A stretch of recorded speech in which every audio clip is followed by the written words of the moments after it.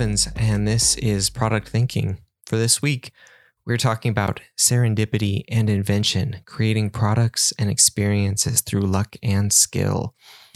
So, the invention of the microwave was a product of just the right amount of serendipity and persistence.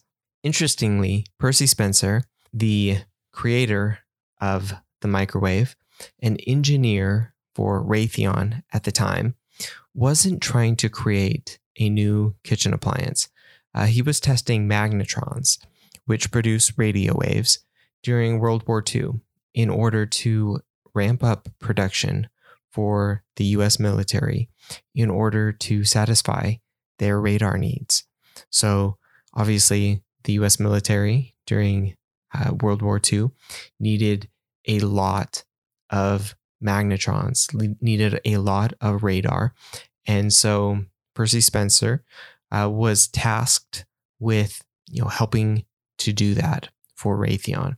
So while he was trying to improve the power levels of the magnetrons to send out more powerful radio waves, he happened to notice a candy bar in his pocket had melted. Of course, if it had been a normal chocolate candy bar, that wouldn't have been much to write home about, since simply having a candy bar in your pocket will probably melt it. As most of us know, if you've ever carried a chocolate candy bar around in your pocket. But Spencer always carried around a peanut cluster bar in his pocket for a snack and to feed the squirrels and chipmunks during his lunch break, according to his grandson. So interesting. This is an interesting bit of luck. Other people may have discounted or disregarded this, but Spencer was curious. Why had his peanut cluster bar melted? He started to put other food under the magnetron tube. First, he exploded an egg. Then he popped popcorn. The idea of the microwave was born. In 1947, the Radar Range was the first commercial microwave, costing over $2,000 and weighing nearly 750 pounds. It took another 20 years for the invention to really catch on across the US. But as the cost decreased along with the size, most Americans came to own a microwave. And it became ubiquitous here in the United States and in many other places across the world. There was a lot of serendipity in the invention of the microwave, as there is with most inventions. Percy Spencer was an incredibly curious person, which was why he was on the magnetron project to begin with. He also happened to carry around a candy bar that wouldn't have melted without some outside influence or some outside force. It wasn't a chocolate candy bar that might have accidentally gotten too close to him as he worked that just happened to melt. It was a peanut cluster bar that had no reason to melt. He then persisted in experimenting with the idea. The company also persisted with the idea. The first microwaves were expensive and heavy. There was also some fear around a new electronic cooking device, but they were able to develop smaller, more affordable versions after 20 to 30 years, making a significant impact. That's a long time. Maybe not back then, but certainly now. It's hard to imagine any company today persisting with an idea or an invention with slow adoption for more than 6 to 12 months before giving up. The key, though, is that many factors came together just right to create an invention that so many of us know and love.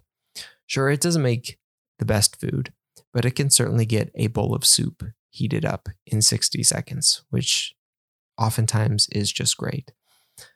So as far as product development and serendipity, finding the interesting amid the noise or amid the radio waves is critical. It's what Instagram did in 2010. So originally the app was called Bourbon, a location sharing app where users could check in, earn points, make plans with friends, etc., similar to Foursquare at the time. But the founders didn't feel like it was compelling enough, all except one part of it, the photo sharing aspect. So they narrowed in, stripping out everything else but photos, commenting, and liking. And Instagram was born. Fortunately, it was very well received, more so than most other apps that we can name to this day.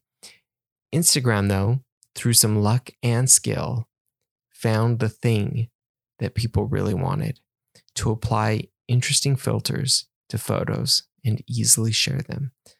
And they ran with that idea, creating a simple yet powerful user experience. Segment is another example. Segment is a customer data platform, and it had to change directions several times. It started life as a classroom lecture tool to help professors know if students were understanding content, which sounds like a really interesting idea. Let students give feedback during lectures and let professors or teachers react to that or understand if students are understanding the material. But it flopped really hard. As soon as they got into an actual classroom or lecture hall, the company realized that what students did was open their laptops and immediately go to sites like Facebook. And so the company had to move to something else. So they moved to data analytics. But after about a year, found that the market was saturated and they couldn't break in. So with money running low, they were about out of ideas. The last move involved an internal JavaScript library that the company had developed to deal with all the data it was collecting and then funneling to different analytics services, basically simplifying the pipeline for developers. They decided to offer it up and see if others would be interested, even though Peter Reinhardt, their CEO, thought it was a terrible idea. So they did that, and it blew up. An article I link in this week's newsletter states developers could now place one piece of code onto the websites that allowed them to use dozens of analytics services. As Segment built out their offering, users could better manage their growing customer data, personalizing it, and managing it across different services, bringing insights together more easily. After multiple failed attempts at a business and several products, an internal library Segment had developed to make life easier for themselves turned out to be just what everyone else needed as well, and it turned into a massive business. But it may not have seen the light of day if any of their other ideas had worked out, or if any of those ideas had bombed more spectacularly and they had ran out of runway, or if Segment had pivoted initially into something completely different, other than analytics, and never had developed that internal JavaScript library. Serendipity. So, creating serendipity. It's one thing to understand luck and serendipity in invention and product development, but it's another to harness them. Luck and serendipity, by their nature, can't be relied on for consistent product development and invention. But what can we do to prepare to take advantage of serendipity whenever it arises? First, a couple things. So first, get curious. Like Percy Spencer above, we can create more opportunities for serendipity by being curious. Rather than overlooking the unusual or even the normal, we can look at everything with curiosity. Why is the candy bar melting? Why do users do that? Why is the world the way it is? What happens if we change X or Y? In a previous article, I wrote about getting curious and the lessons from Sherlock Holmes, also linked in this week's newsletter at productthinking.cc. We need to be curious about our world. We can do that by better observing what is happening. Rather than passively moving through our lives and our products, actively pay attention and observe. For more ideas, check out that article. So that's the first thing. Second thing, cross ideas. Serendipity often happens at the intersection of disciplines or fields or experiences. The best ideas for products and inventions often cross domains or take many different ideas and put them together. The invention of the first spreadsheet, VisiCalc, was a conglomeration of multiple ideas. Daniel Bricklin, one of the creators, imagined, what if my calculator had a ball on its back like a mouse? And imagine if I had a heads-up display like in a fighter plane where I could see a virtual image hanging in the air in front of me. I could just move my mouse keyboard calculator around on the table, punch in a few numbers, circle them to get a sum, do some calculations, and answer 10% will be fine. So Bricklin drew on a number of different ideas and fields to bring together the idea for the first spreadsheet, which revolutionized many different industries. And as much as we may not like spreadsheets, they are still one of the most powerful tools we have today. Bringing together a variety of ideas from different areas goes for most creative thinkers too. In his book Range, David Epstein talks about this. Rather than obsessively focusing on a narrow topic, creative achievers tend to have broad interest. This breadth often supports insights that cannot be attributed to domain-specific expertise alone. That is one of my all-time favorite books, so check that one out. Link in this week's newsletter, also in the show notes. One of my favorites. So that's number 2. Number 3, create chances or opportunities. The best way to score goals is to take lots of shots. The best way to have good ideas is to have lots of ideas. The best way to create luck is to create lots of chances. Some of the best ideas for products or features come from ideas in how customers are using existing products. So you have to get out and talk to users and see what they are doing. One of the easiest pitfalls to run into is not talking to users and customers. It's fundamental to product development, but way too often takes a back seat to many of the other things that product managers and designers have to do. But how can serendipity strike without lots of opportunities for someone to make an offhand comment, or for you to see something that makes you ask why? Have lots of conversations, try out lots of ideas, and create many chances. Finally, have fun. An article for TechCrunch talks about a founder named Jane, the founder and CEO of Sugru, a London-based startup that makes a moldable adhesive for repairing any physical object. She started playing with different materials, combining them, and simply having fun without a specific purpose in mind. This led to the beginnings of a product that led to her company. Having fun is something that kids know how to do well, but we often forget as adults. But it's still just as critical. When we have fun, we allow ourselves the opportunity to put new ideas together, like we talked about before. We're also able to find flow, that state where we are completely immersed in an activity and time passes imperceptibly. It may not always bring about the next $1 million idea, but it can set the stage for it, or at least free our minds to solve the important problems and be open for serendipity.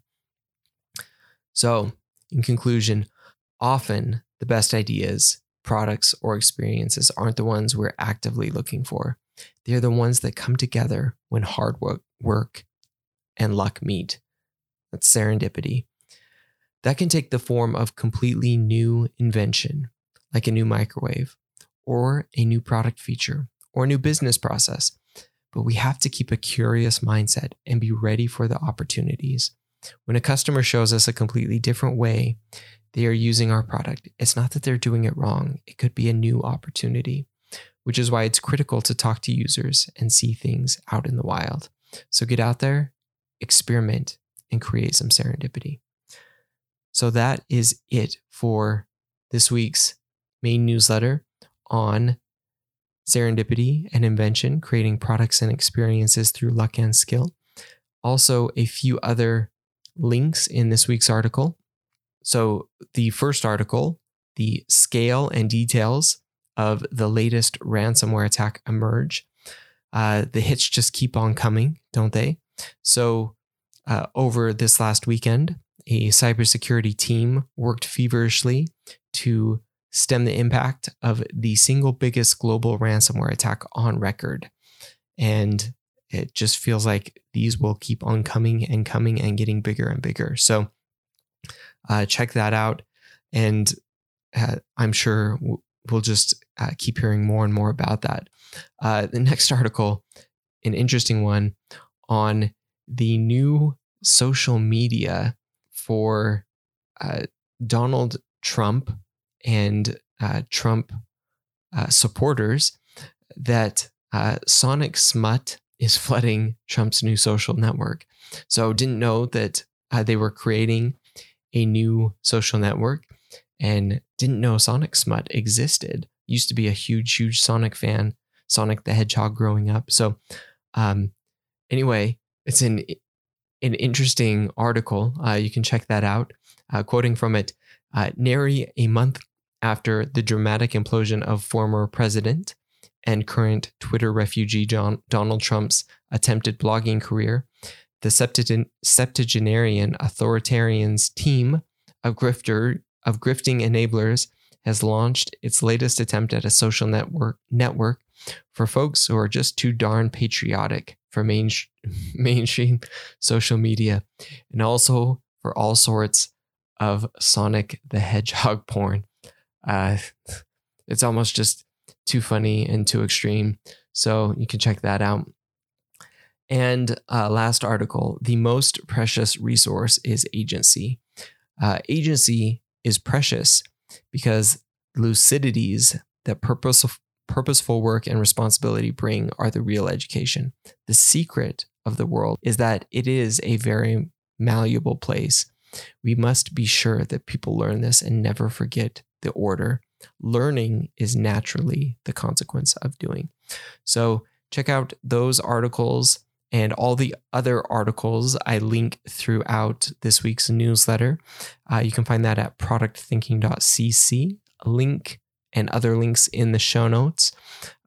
You can subscribe to the free newsletter at the same site, productthinking.cc, or upgrade to the paid newsletter if you want to support what I'm doing here. You can do that or drop a tip.